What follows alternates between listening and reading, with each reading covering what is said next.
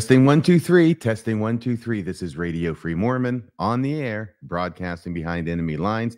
We have just completed watching, or at least I have just completed watching all of the Sunday morning session of this semi-annual General Conference, October 2023. President Oaks once again conducting and making the announcement that neither President Nelson nor Jeffrey Holland will be present, but assuring us that they are watching from home. I also, during music and the spoken word, or was it during the opening choir? I can't remember. I watched music and the spoken word because I was looking for Jim Bennett. He's way in the back. He says that the cameras rarely catch him because of the angles of the cameras, but I did see him. He was looking quite dashing in his suit and tie. So good on you, Jim Bennett. I appreciated your performance with the rest of the members of the choir. Now let's see here. What is it that happens? Okay, I'm gonna cut right to the chase, okay? I have been waiting and watching, as all of us have, for somebody to talk about this whole Tim Ballard situation. We knew it was going to be veiled. We didn't know how much it was going to be obvious. But although the name Tim Ballard was not mentioned, yeah, it was totally obvious. It's not the first talk. The first talk is given by the person who should be talking about Tim Ballard, and that is Elder Russell Ballard. M. Russell Ballard, the M for Melvin. He gives the opening talk. He should be talking about Tim Ballard and his business relationships with him, why it was that he felt it was appropriate to sign off on that excoriating public statement the church issued back on September 15th, lo these 16 days ago. But Elder M. Russell Ballard gets up. Everybody's wondering, what is he going to say? What is he going to say? Well, he says really a lot of nothing. He does say, he starts talking about his eyes, right? And he can't really see the teleprompter. He says, my eyes, he has glasses on, so I don't know what the problem is, but, you know, he is almost 94 years old, so it may be more than just vision. It could be things occluding that vision. He says his eyes aren't what they used to be. He went to the doctor, said, I can't see the teleprompter, and the doctor said, well, you're old, and they're not going to change. Okay, thanks, doc, for the help. He said he's been thinking about the prophet Joseph Smith for the past several months. I mean, when he hasn't been thinking about Tim Ballard and the mess he's in because of Tim Ballard, I'm sure he's been thinking about Joseph Smith. And by the way, he also says he's been contemplating Joseph Smith's contemplating his divine. And then he catches himself and says, no, not divine, but his glorious responsibility. Oops, that was Freudian. That was unfortunate. It's a good thing he prefaced it by saying that he's having trouble reading the teleprompter, because apparently divine was not written on there, but his true feelings came out instead of what was written on the teleprompter. Joseph Smith's divine responsibility. Well, you know, it could be interpreted as being a divine responsibility because it was given to him from the divine, not because he's divine for having received it. So maybe it wasn't that big an oops after all. He talks about the first vision. I think we know the story. We don't have to repeat it here, although he thinks he does. He's speaking slowly and methodically now in his older age, but clearly, still quite clearly. He says, we thank the Lord for Joseph Smith and for his courage to go into that grove of trees in 1820 near his home in Palmyra, New York. I'm not sure what the courage was about. Maybe there were like monsters living in the grove of trees, but he went out there to pray. And according to Mormonism, in the history of Mormonism, he got an answer. He got a really big answer from God and Jesus Christ showing up to talk to him. He says, all the marvelous things we know and have in the church are because of Joseph, who went into a grove of trees as a boy seeking relief, and he adds forgiveness for his sins. So he's going to go to the 1832 account, the only one that mentions Joseph going to seek forgiveness of sins. The later accounts where Jesus shows up and God show up, he's not talking about forgiveness of sins anymore. He's talking about going to the grove to ask which of the churches is true. He goes on to say, President Ballard, one of the most wonderful things that anybody can know is that God and Jesus have revealed themselves in this latter day, and that Joseph has been raised up to restore the fullness of the everlasting gospel of Jesus Christ. Okay. Well, his testimony this morning is how abundantly blessed that we are to know all that we know because we have Joseph Smith, the prophet of this last dispensation of time. This is a very Joseph Smith focused talk. He talks about we have the Book of Mormon because of Joseph Smith. And he also says My message this morning is simple and deep, and it's full of love for the prophet Joseph Smith. And for all those, my brothers and sisters, who are willing to sustain him in his youth. I've got to tell you, I can type pretty quickly, but not quick enough for a person speaking at a regular speed for me to get down every word. He is speaking slowly enough that I can actually write down every word he says. Okay? And maybe that's a good thing. Maybe it's a bad thing. That's why I have so many quotes from him, which I think will be pretty close to the actual printed text when it comes out. Now, interestingly, he pays tribute to Joseph's mother, Lucy Mack Smith, that when Joseph came back from the sacred grove and told his mother what had happened, she believed him. Now, in the first instance, I recognize that he's talking about his ancestors in terms of he's a descendant of Hiram Smith, at least on one side, I believe. And of course, Lucy Mack Smith is Hiram's mom, just the way she is Joseph Smith's mom. But I got confused here where he said that he honored her because she believed Joseph when he came back from the sacred grove and told his mother what had happened. Now, the reason that raises a question to me is I'm not sure where he's getting that. Because in Joseph Smith's 1838 account, where he actually talks about coming back from the grove, this is 18 years after the fact. He comes back from the grove and he goes into the house. His mom sees he doesn't look well. He says, how are you doing? You don't look well. And all he tells her is, I've learned for myself that Presbyterianism is not true. In Joseph's official account, he doesn't say he told his mother what happened, which maybe shouldn't surprise us because after his death, and not that many years after he dies in 1844, his mother, Lucy Mack Smith, writes her history of Joseph Smith. And strangely, in this entire book where she writes the history of Joseph Smith, the first vision account that Joseph told her impacted her so strongly that she doesn't even mention it in her book about Joseph Smith and about his spiritual experiences and about his prophetic calling. Not once. It's not even there. So actually, it looks like Joseph Smith probably never even told her about it.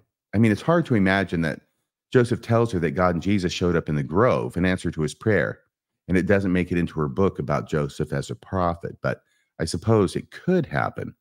But based on the historical evidence, the way I read it, it looks like not only did she not believe him, she didn't believe him because he never told her about it. Okay.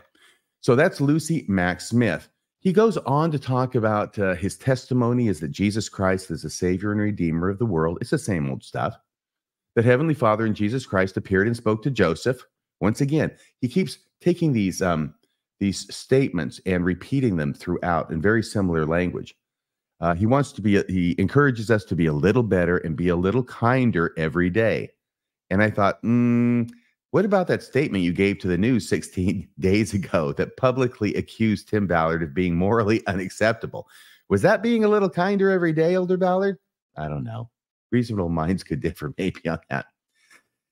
He does give a sense, Elder Ballard does, of his realizing his own mortality. He is getting up there and talking about all the places he has visited in the world as a GA and thinks it is about all of them that he's visited. It's been a wonderful life.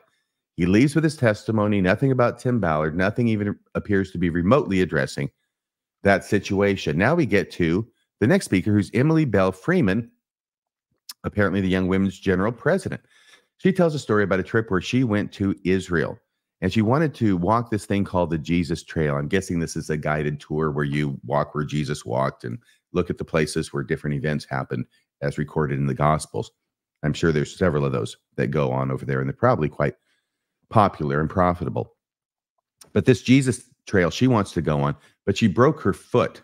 I think it was her foot. It could have been an ankle. Anyway, she broke something a month before she went, but she was determined that she was going to go anyway, even though she's now on a scooter, one of those things that you have to use to get around if you've maybe broken your ankle or your foot. And the guide of this tour, whose name was Maya, she remembers that and uses her name. She said she didn't think that Emily could do this, but Emily says nothing can stop her from trying. So she's got some true grit there. She's on a scooter. Maya says, okay, well, I'll help you out. And she ties a rope to the handles of Emily's scooter and pulls her along different places, even past the Sea of Galilee. That sounds like a lot of pulling for Maya on this rope. So the moral is that She thanked her guide for helping her do something she couldn't do alone, right?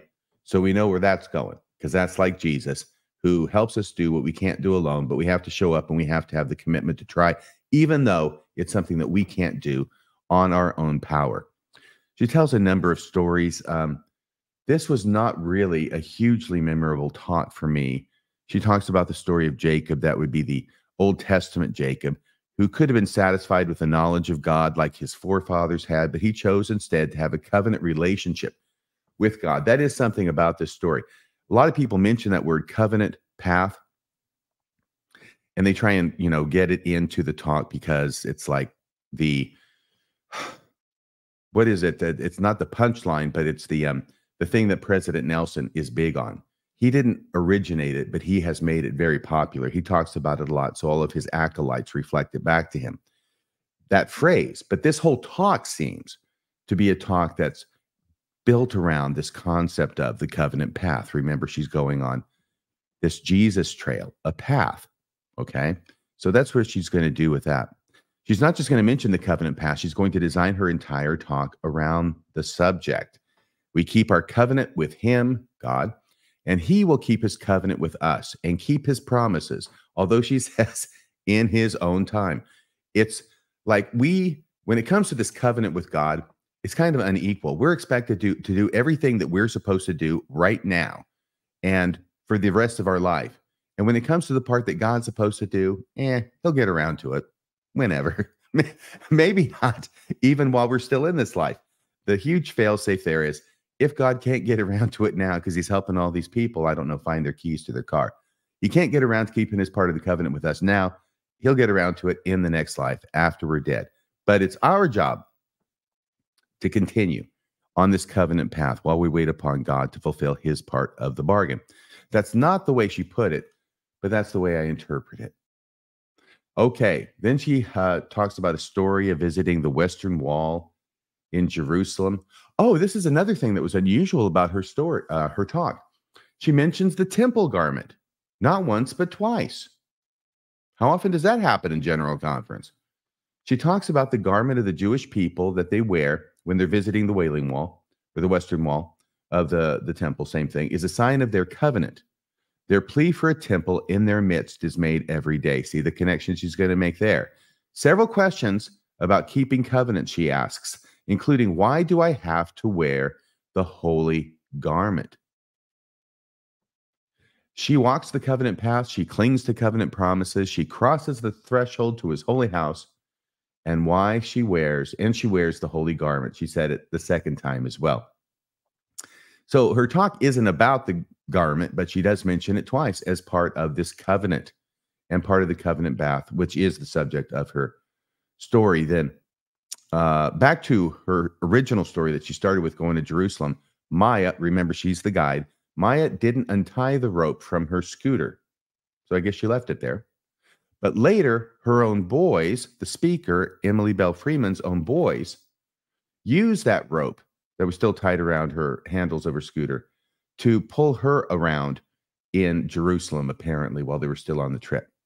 And she speaks to the rising generation about how wonderful and strong they are. Yep, strong enough to pull her around on the scooter, make that a spiritual message, and they're spiritually strong as well. So that concludes her talk. The next talk is by a member of the 70, and I have no idea how to pronounce this, so I'll do my best. Adelson de Paula Perella. Okay? I think that's how you say his name. I'm not sure I'd heard of him before. Well, he quotes from Jesus in the Book of Mormon in 3rd Nephi about, have you not read the scriptures that you say you must take upon you my name? Now, normally, I would just look at that and say, yeah, of course I remember that from 3rd Nephi when Jesus shows up to the Nephites and talks to them all. And he says, have you not read the scriptures that you must take upon you my name? But now, after I've had Jonathan, oh my gosh, am I going to totally forget his name? He's the individual who started on Mormonish with Rebecca Biblioteca. And he even came on Mormonism Live to talk about the fact that the Book of Mormon presents a literate society. That's how the Book of Mormon is written. It presents the Nephites as a largely literate society. And that is different from what we find in the archaeology from the Mayans, which is where basically the only place the Nephites could have existed, because it's the only place that has any system of writing, but it's a different kind of writing than we find in the Book of Mormon. It's a preliminary kind of writing. It's a more archaic kind of writing than what we find in the Book of Mormon. And so when I read this or heard this from this elder, that Jesus talking to the Nephites about, have you not read the scriptures that ye must say, take upon you my name, that say you must take upon you my name, I thought, it's a literate society. This is a scripture that shows how literate the society of the Nephites is. It's so literate that Jesus says, haven't you read the scriptures that say you must take upon you my name? Yeah. Okay, well, that would imply they can read. So that's going to keep developing. I think that Brant Gardner has done a rebuttal of sorts to Jonathan. Well, maybe maybe I can call out for help here. Let me see here.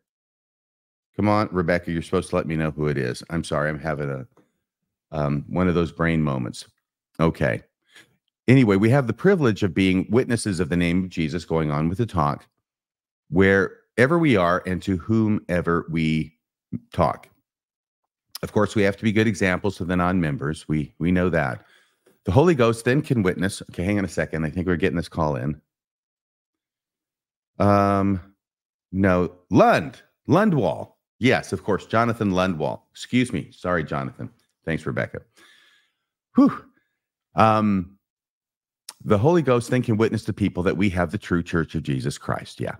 But he introduces two recent stories. So story number one, his wife, Elaine, and he went to Spain in 2022. They attended church in a small unit. He says a small unit. I think he means a branch.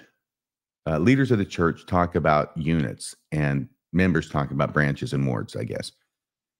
His wife sat beside an older woman in the congregation. So the 70, of course, is up on the stand because he's going to be presiding because he's the most senior person there. So he's got to sit on the stand. His wife is down there in the congregation. She's sitting next to this other woman. After the meeting's over, he goes down and talks to his wife and says, hey, who's this? Who's your new friend?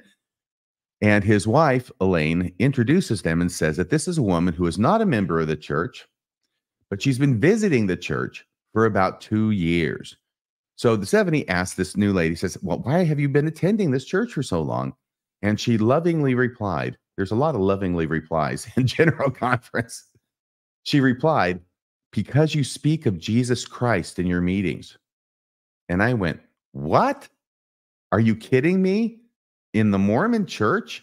Yeah, they mention him now and again, but it's not like it's as much as other churches, I would presume, that don't deal with, the divine Joseph Smith and other things like that. But he says, yeah, because you speak of Jesus Christ so much in your meetings. And so, okay, well, that's why she always went. It's because they always speak of Jesus Christ in their meetings. Now, the second story, which he's going to use to compare with that story in Spain, is one in Utah. See, he got called to serve at church headquarters. He attends meeting at his new ward, which is obviously in Utah. There's a fast and testimony meeting, and members stood up and bore testimony. And at this point, I fully expected for this to be a contrast to the first story and how in that small branch over there in Spain, they talk about Jesus all the time, but not so much here in Utah. But no, he has the same experience in Utah. In fast and testimony meeting, the members stood up and bore heartfelt testimonies of the Savior, one after the other. I don't know what church he is describing, but it doesn't sound like the Mormon church that I've been attending, or at least up until I stopped attending, for 35 or 40 years. That was not my experience. Sure, you're going to hear Jesus mentioned now and then, but it's not like it's boom, boom, boom, boom, boom. I think this is more something he wants to encourage by pretending that that is the way it has happened. I don't know. Maybe it did happen. I guess it could. It's just not the norm in the LDS church. But then he goes into another story unrelated to that. Oh, and I also noted maybe these examples stand out to him because they are so unusual. Maybe that's why he remembers them and wants to use them. But then he tells another story. He accompanies a guy named Jonathan Schmidt, and I guess I'm supposed to know who that is, but I don't. but to the opening house of the Yuba City Temple. He was guiding tours there, this fellow, the 70 who's speaking, and he was in the temple sitting room, and a brother was expressing his gratitude for his friends, and this brother was somebody else who was named Virgil Atkinson, some guy maybe from the community. But Virgil Atkinson was expressing his gratitude for his friends who came today to the temple open house. Apparently they're around, they're within earshot, and a woman, one of his friends presumably, stood up and said, "We all love Virgil," saying he is faithful but never forces his beliefs on anyone. Now, that part right there is interesting, and I think that's important. And I think we all know people like that, and we appreciate people like that, people who have strong convictions, but also don't try and force those on you. Yeah, we appreciate that. I think that sentiment could make its own talk in General Conference, but it's just sort of going to be this little story that he will tell and then move on. He goes on, "We bear witness of Jesus Christ by using the full name of the church." Of course, that's how we bear witness of Jesus Christ, by saying the Church of Jesus Christ of Latter-day Saints. He refers to President Nelson's talk from 2018, saying we need to use the full name of the church. Of course, all the prophets before President Nelson got it wrong, didn't they? And isn't he an amazing prophet? I mean, really. So the speaker, whoever it is he's talking to, has to focus on using the correct and full name of the church. Now, actually, he's talking about himself. He said it took some training and some time for him to get into that habit, because he's so used to saying the Mormon Church or the LDS Church or whatever common substitute he used. He goofed it up several times by force of habit, he says. He would say the name quickly. When he's saying the whole name, he would say it quickly because he wants to get through it, because he thinks it's long and cumbersome, and not without reason, I might add. But he realized then that just saying the name of the church gave him the chance to bear testimony of Jesus and the church. So apparently just saying the name of the church, you're bearing testimony now, both of Jesus and of the church as well. And he closes then with his testimony in this order. After this entire talk about talking about Jesus, talking about Jesus, talking about Jesus, and Jesus is numero uno, he closes his testimony by testifying in this order. Number one, that President Nelson is a prophet. Number two, the church is true. And finally, number three, that Jesus is the Christ. Okay, I found that amusing. Now we get to Quentin L. Cook. He will talk.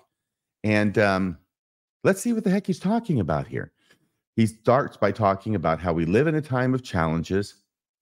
He's getting older too, which he's reflecting on by remarking that his wife Mary and he have seen in the last several years lots of close associates pass away. Yeah, that will happen. Starting to happen to me. Some who have been raised in faith have stepped off the covenant path. And some have endured significant health challenges. Right. This is going to be a talk apparently about when bad things happen to good people, I noted here. And also, this is the other side of the coin. I mentioned this yesterday. This is the other side of the coin of the talks that say, if you are obedient, you will be happy. We had two of those yesterday. They were virtually identical. If you follow the LDS plan and follow all the commandments in the LDS church, you will be happy. If you don't, you will be unhappy. But now we get to the other talks that I told you about that compete with those, even within the same general conference, that what do you do when you are faithful, but bad things still happen to you? What do you do with that? In other words, what do you do when you find out that the two talks that were given yesterday are not always true? In fact, are frequently not true. That you can live the gospel to the best of your ability and you can still not be happy. What do you do with that? So Quentin L. Cook comes to back clean up on that. And he says, let's see, he quotes Abraham chapter 3 about how we are here to see if we will do all things whatsoever the LDS church, the Lord God shall command us. We strive to live the Lord's commandments. It wasn't easy for Jesus, and it isn't easy for us. In spite of the fact, I think Jesus said somewhere, take upon me my yoke, for, it's easy and my burden is light. But not in the LDS church. That yoke is pretty darn heavy in the LDS church, regardless of what Jesus says in the New Testament. He gives a story from 1829, before the church was organized. He quotes some of the revelations that were received by Joseph Smith before that. talking about fear not, little flock, do good, let earth and hell combine against you, for if you are built upon my rock, you cannot fall. And also our heavenly destiny, he says, is not altered when we suffer adversity. This is something he said, Elder Cook said. Our heavenly destiny is not altered when we suffer adversity. But I thought the only way we could find true happiness is by living the LDS religion. Now compare those two items together, and you'll see that they're flip sides of the same coin. They actually contradict each other. The first thing he says is our heavenly destiny, which would be heaven. Presumably, our heavenly destiny is not altered when we suffer adversity. But the other thing we heard yesterday was the only way we find true happiness is by living the LDS religion. Okay, trials are a part of mortality and occur to everyone throughout the world. So we're not alone in it. It happens to everybody. I just thought that if you live the LDS church, you were going to be happy. He actually asks the question about why do bad things happen to good people? And why are those in God's service not immune to such tragedies? And then he answers by saying, we don't know the answer to these things. Boy, it sure is a good thing to have a living prophet on the face of the earth, isn't it? So that they can know the answers to things. We got 15 of them. They don't know the answers to these things. They admit it. We don't know the answers to these things. And then he says, but we face these things with faith. Okay. Of course, he quotes God to Joseph Smith from Liberty Jail about how all these bad things that have been happening to you, Joseph, will give you experience, shall be for thy good. The Son of Man hath descended below them all. Art thou greater than he? Who do you think you are complaining when Jesus has suffered more than you? And then he gets, unsurprisingly now, to the new second edition of Preach My Gospel. He was really, really all over the social media talking about how great this new missionary discussion book is. He seems to say the second edition does a better job of emphasizing the role of Jesus Christ than the first edition.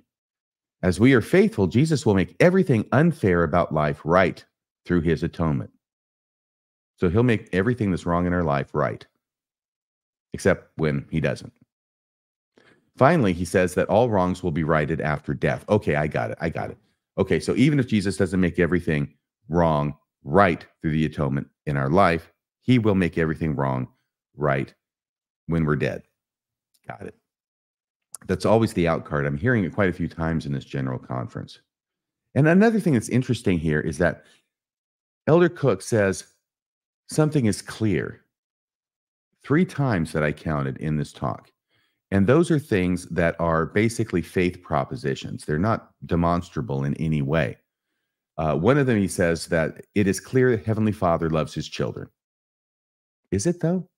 Is it clear that he loves his children? Or is this a faith-based proposition that he's saying it is clear in order to make it sound stronger and more foundational and more buttressed and supported than it really is?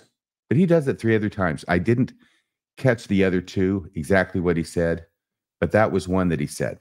And you can go back and look through it and see what the others are. But it's one of those things where somebody says, it is clear that. And when you say it is clear that, it's usually because it's not clear that. You know what I mean? You're trying to argue for your position by saying it's clear that, even when it's not. All right. Now we get to the part about following the words of the prophets. That is how we prepare for the challenges we will face. I told you yesterday, I'll tell you again, every talk in General Conference, just like every road leads to Rome, every talk in General Conference leads to following the words of the prophets. The leaders of the church are the ones who must be followed. And this talk is no exception, because it's here where we get to the part about following the words of the prophets. That's how we prepare for the challenges we will face. I got to give him extra credit for quoting from a much unused section of the Doctrine and Covenants. It's section 136, the only one received by Brigham Young out there at Winter's Quarters, as an example of how the Lord prepares the saints for the challenges we will face. So I got to give him credit for that. That was an unusual choice. From this section, he says that we should praise the Lord with singing and dance. I'm behind that. And we should pray unto the Lord in our tribulations. Those tribulations that aren't supposed to be coming on us, because God is going to take care of us when we follow his commandments, but sometimes he doesn't get around to it till after we die. So until then, we're kind of on our own. Okay, now the choir sings, "Come Ye Children of the Lord." Elder Dieter F. Uchtdorf, the Silver Fox, is up next. And he opens by saying, "President Ballard, you may not have 20/20 physical eyesight, but you have 20/20 spiritual sight." Oh my gosh. I know he's trying to turn a phrase, and he usually does it really good. And this would be fine, except for the fact that Tim Ballard is hovering over this whole conference like a specter, especially when it comes to M. Russell Ballard. So if it should turn out, as I suspect, that the reason Elder Ballard and the church ran Elder Ballard so fast and so far away from Tim Ballard 16 days ago in that September 15th statement from the church, the reason for that is because Elder Ballard is up to his eyeballs in the questionable business dealings of Tim Ballard. They're worried that if Tim Ballard goes down, he's going to drag Elder Ballard down with him. That's why they're running away as fast as he can. So under these circumstances, it may not have been the best move by Elder Uchtdorf to congratulate President Ballard on having 20/20 spiritual sight or vision. Oh yeah, these prophets, they can see around corners, all right. Okay, now he gets to his talk. And this is a sermon. He gives a sermon. This is not a talk Elder Uchtdorf gives. And even though I don't really cotton to the underlying message of his talk, because the underlying message of his talk is, if you've left the church, then, come back.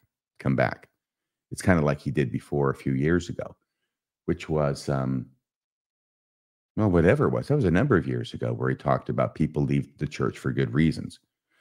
The one that also had "doubt your doubts before you doubt your faith," the part that got quoted a lot more.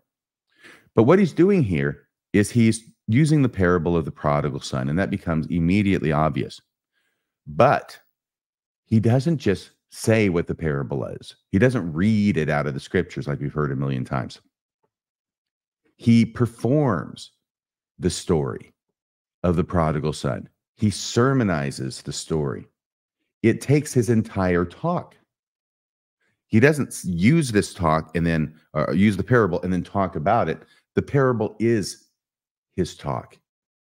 And he does a wonderful job with his great and wonderful Teutonic accent. So, let me just go through it real quick, hitting some of his points. A certain man had 2 sons.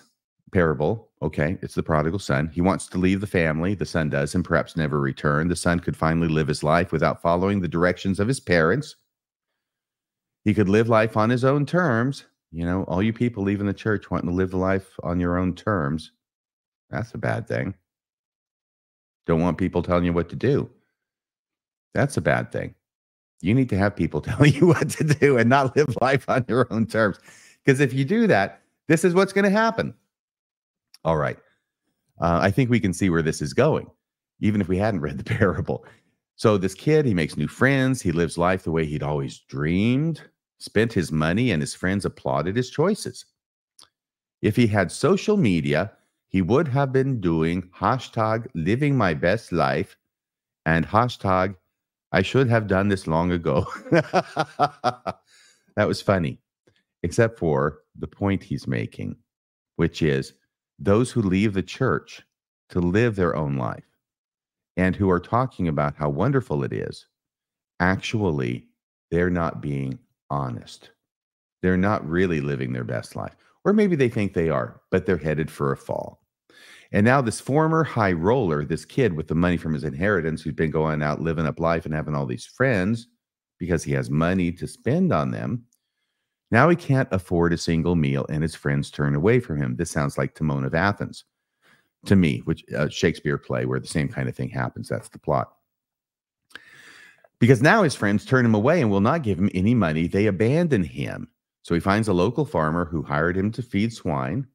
Wasn't just an empty stomach that troubled him. It was an empty soul. That's the problem when you leave the church. You don't just have an empty stomach. You have an empty soul. But how could he return after all he had done? See, now he's putting the situation where he presumes that people who leave the church are their, living with the pigs in the mud and eating the corn husks. But how can he return home? He wants to pave the way for them to come back. I don't know why he thinks they're listening to General Conference, but this is his message to him. How do you come back from that? And then he takes it, he looks at it from the father's point of view and how much this father had thought of his son and how much the father wanted his son to be safe. Every day he's thinking about his son. Every day he's worried about him. Every day he's praying for his well-being and that he would discover the truth and that he would return because he's got to return home. That's the best place for the son, not out there in the world, but here at home, where he can be supervised and where he can have family home evening and go to seminary. One day, the father looks out on the lonely road that leads home and sees a figure walking toward him. Could it be his son? Yes, it is. And I wrote here, Elder Uchtdorf is doing a good job of not just reading the parable, but filling it out and elaborating upon it and bringing it to life. He shows a nice painting that he has about the prodigal son. And of course, then he goes to the older son who is in the painting in the background.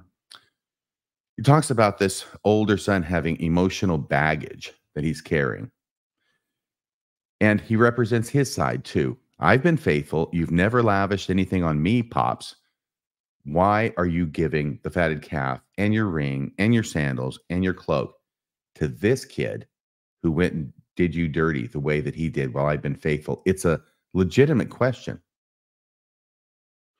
And Elder Uchtdorf's response is from the father, this isn't about rewards. This is about healing. Okay, well, when you give all the rewards to the guy who didn't earn them, that's going to make it hard for the older brother to heal. All right. So this is one of the things that's wonderful about this parable is that it's so challenging on multiple levels, like a good parable should be. It doesn't provide easy answers. It raises difficult questions. That's what a parable should do, in my opinion. And that's what this one does. It's a very good parable. And this ties, I was thinking as he was performing this parable, I was thinking, this kind of ties into the parable of the laborers in the vineyard. That's the one where there's a guy's in a work line and somebody else is working in a vineyard. They come hiring people in the morning, and every hour they hire a new one until all the way to the end of the day.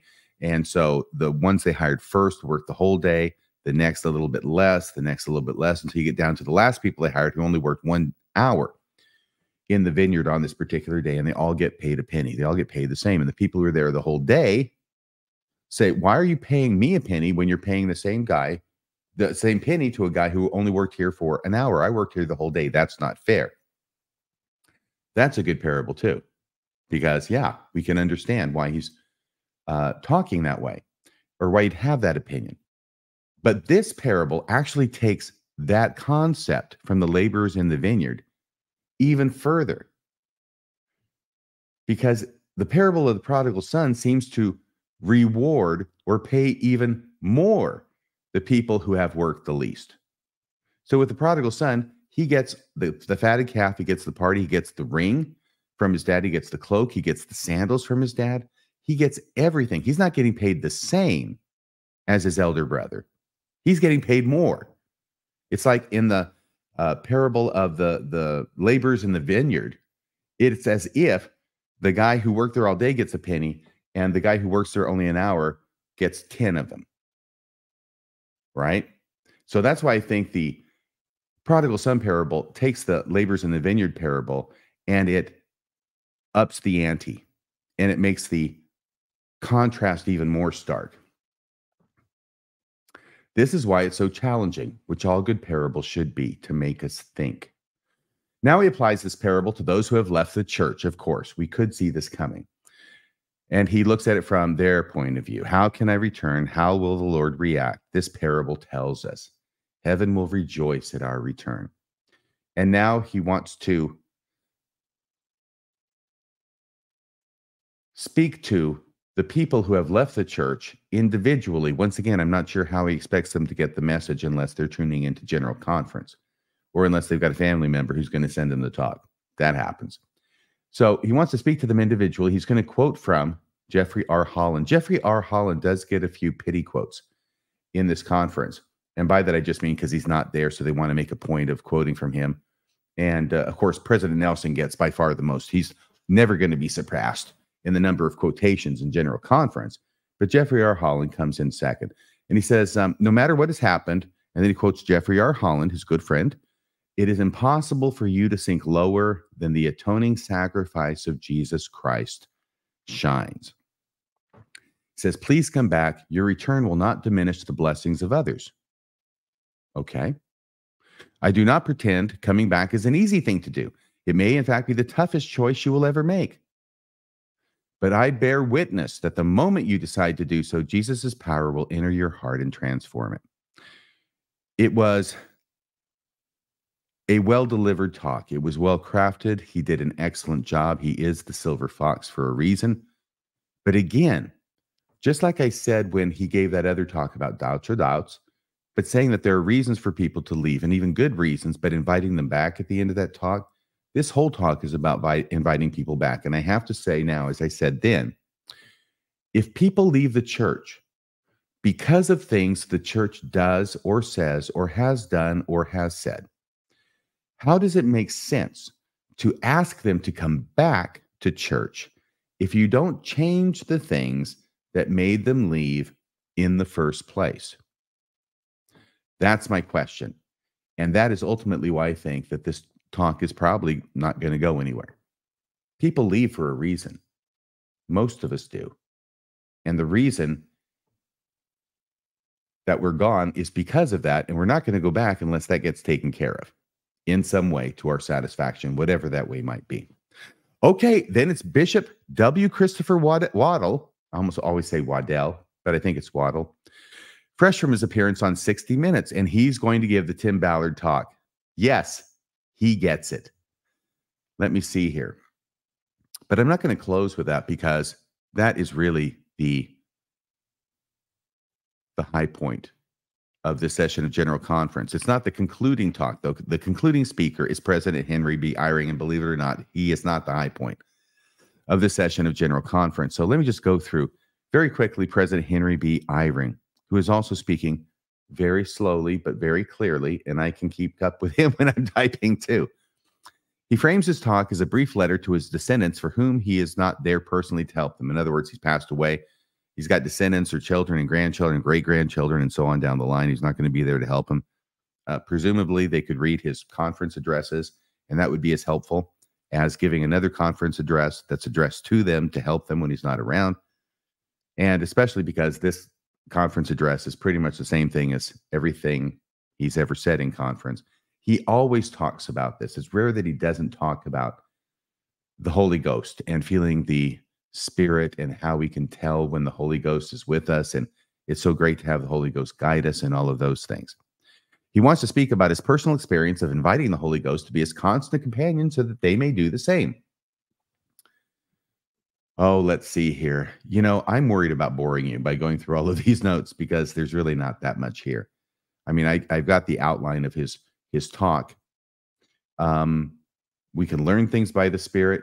He uses the story of Nephi and Laban because, of course, Nephi was guided by the Spirit when he went into Jerusalem that night, not knowing beforehand the things which he should do. And he quotes about, I will go, I will do the things the Lord commands. I know the Lord provides a way. He wants me to obey. That's the song from Primary. And then he quotes about that he was led by the Spirit, Nephi was, not knowing beforehand the things which I should do. He breaks off the story before Nephi finds Laban, thankfully, because we know where all this is leading, and he knows where it's all leading, but he's not going to complete the story.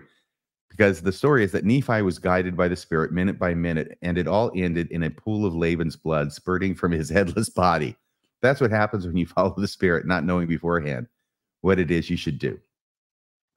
He says, when we make mistakes that offend the Spirit, the Spirit is very offended. He's very easily offended. He's like a pearl-clutching elderly woman who gets offended at the slightest thing and will leave. I would prefer to have a hardier spirit, more like Falstaff, perhaps, who's going to hang around and have a good time and not be so easily offended. Does anybody like somebody who's easily offended? Aren't they a pain to be around? Yeah, you know those people. I know those people. And apparently the Spirit, the Holy Ghost, is one of those people. But of course, when we make mistakes that offend the Spirit, we feel disapproval from the Lord. We may feel alone, but we just need to repent and get back on the straight and narrow. If you have felt the Holy Ghost today, you may take it as a sweet evidence that the Holy Ghost is working in your life. Well, it's just really Holy Ghost, Holy Ghost, Holy Ghost. This does seem to be one of President Eyring's favorite subjects. He returns to it so often. He tells a story about the Holy Ghost working, which I presume is largely apocryphal. There are no names, no way to check it out. But here's the story. It's kind of a modest story anyway. He gets a phone call from a distraught mother. The daughter has moved far from home. Mom thinks something's terribly wrong with the daughter. She pleads with Elder Eyring to help her. Is this a member of a ward when he's a bishop? He doesn't say. So President Eyring finds out who her home teacher was, the daughters, called him, and the home teacher says, hey, guess what? Craziest thing just happened, that me and my companion, my home teaching companion, we were awakened at night. Presumably they're not sleeping together. They're in different homes, but they're awakened at the same time at night. And they have concern for this girl, this daughter that President Eyring's calling him about. And not only just concern for her, but they both had the impression that she was about to make choices that would bring her sadness and misery. Now, he doesn't say what those choices are, but I think we all have an idea. So these home teachers, they go to see her. At first, she didn't tell them about her situation. And I'm saying, what is it? What is her situation? We never get to find out. But they told her to repent and choose the right path. And then she realized, President Eyring thinks by the Spirit she realized, but then she realized, wait a second, how do these guys know what I'm going through to come over here and talk to me about it unless it was from God? And I guess we don't get to hear the end of the story or what happened to this daughter, but we are left to presume it was a happy ending.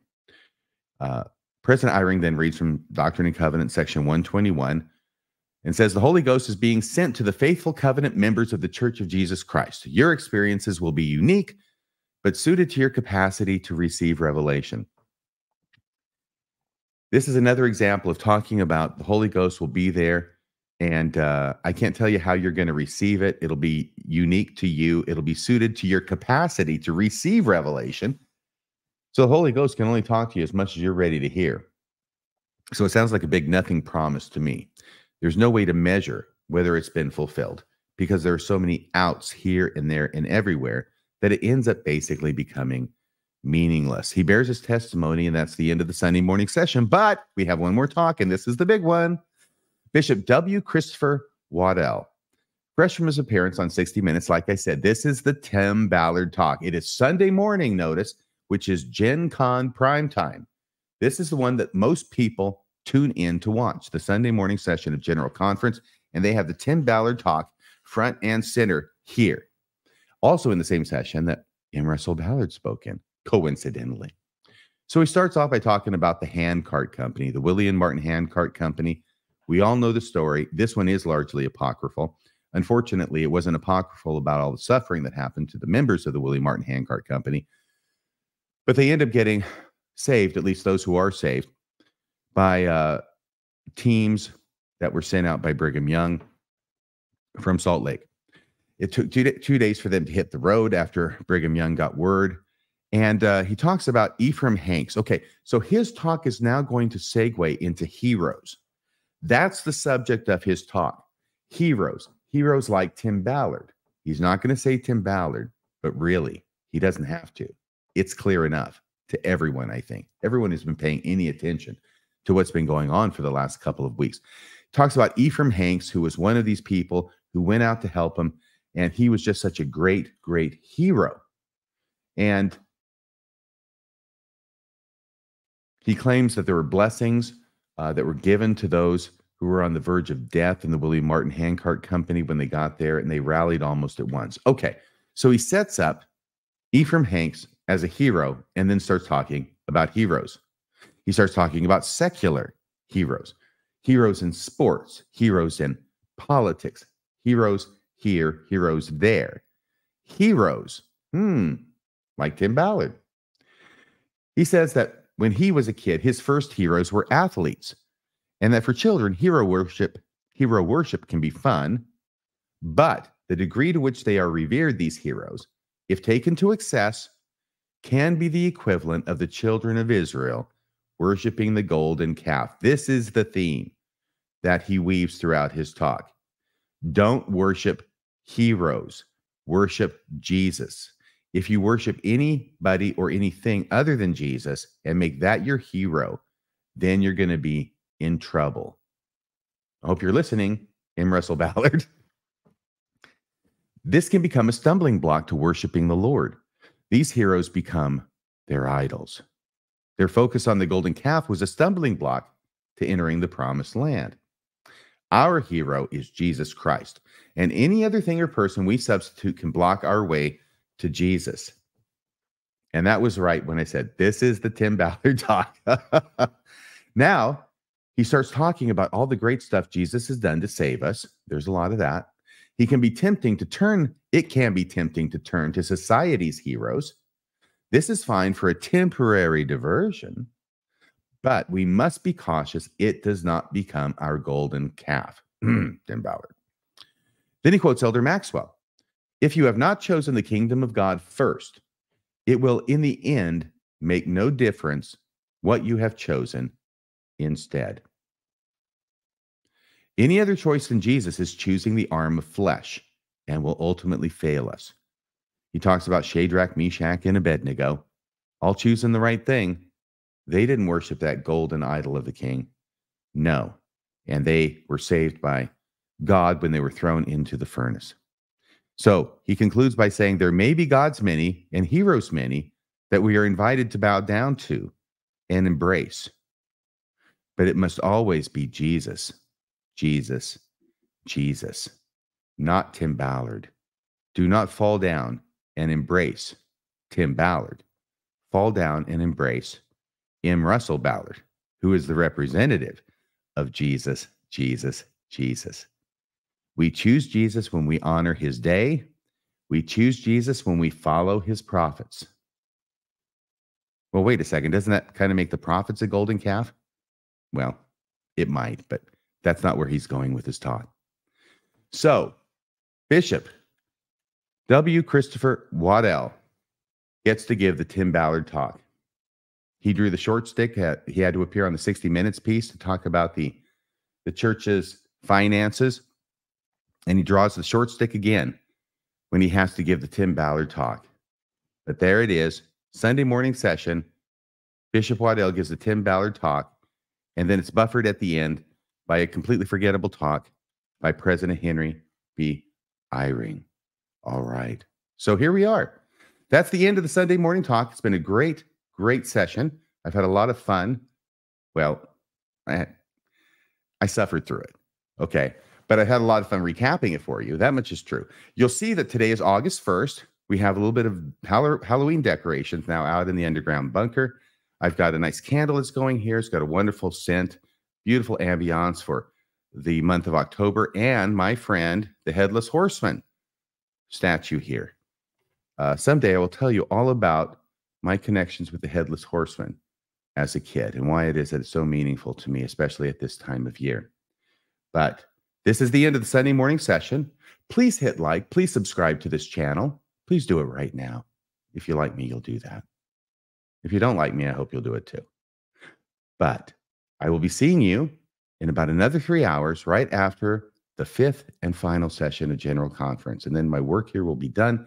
My promise to you will be fulfilled. And we will all go home feeling much better about ourselves. All right. That's about all for here. Until next time.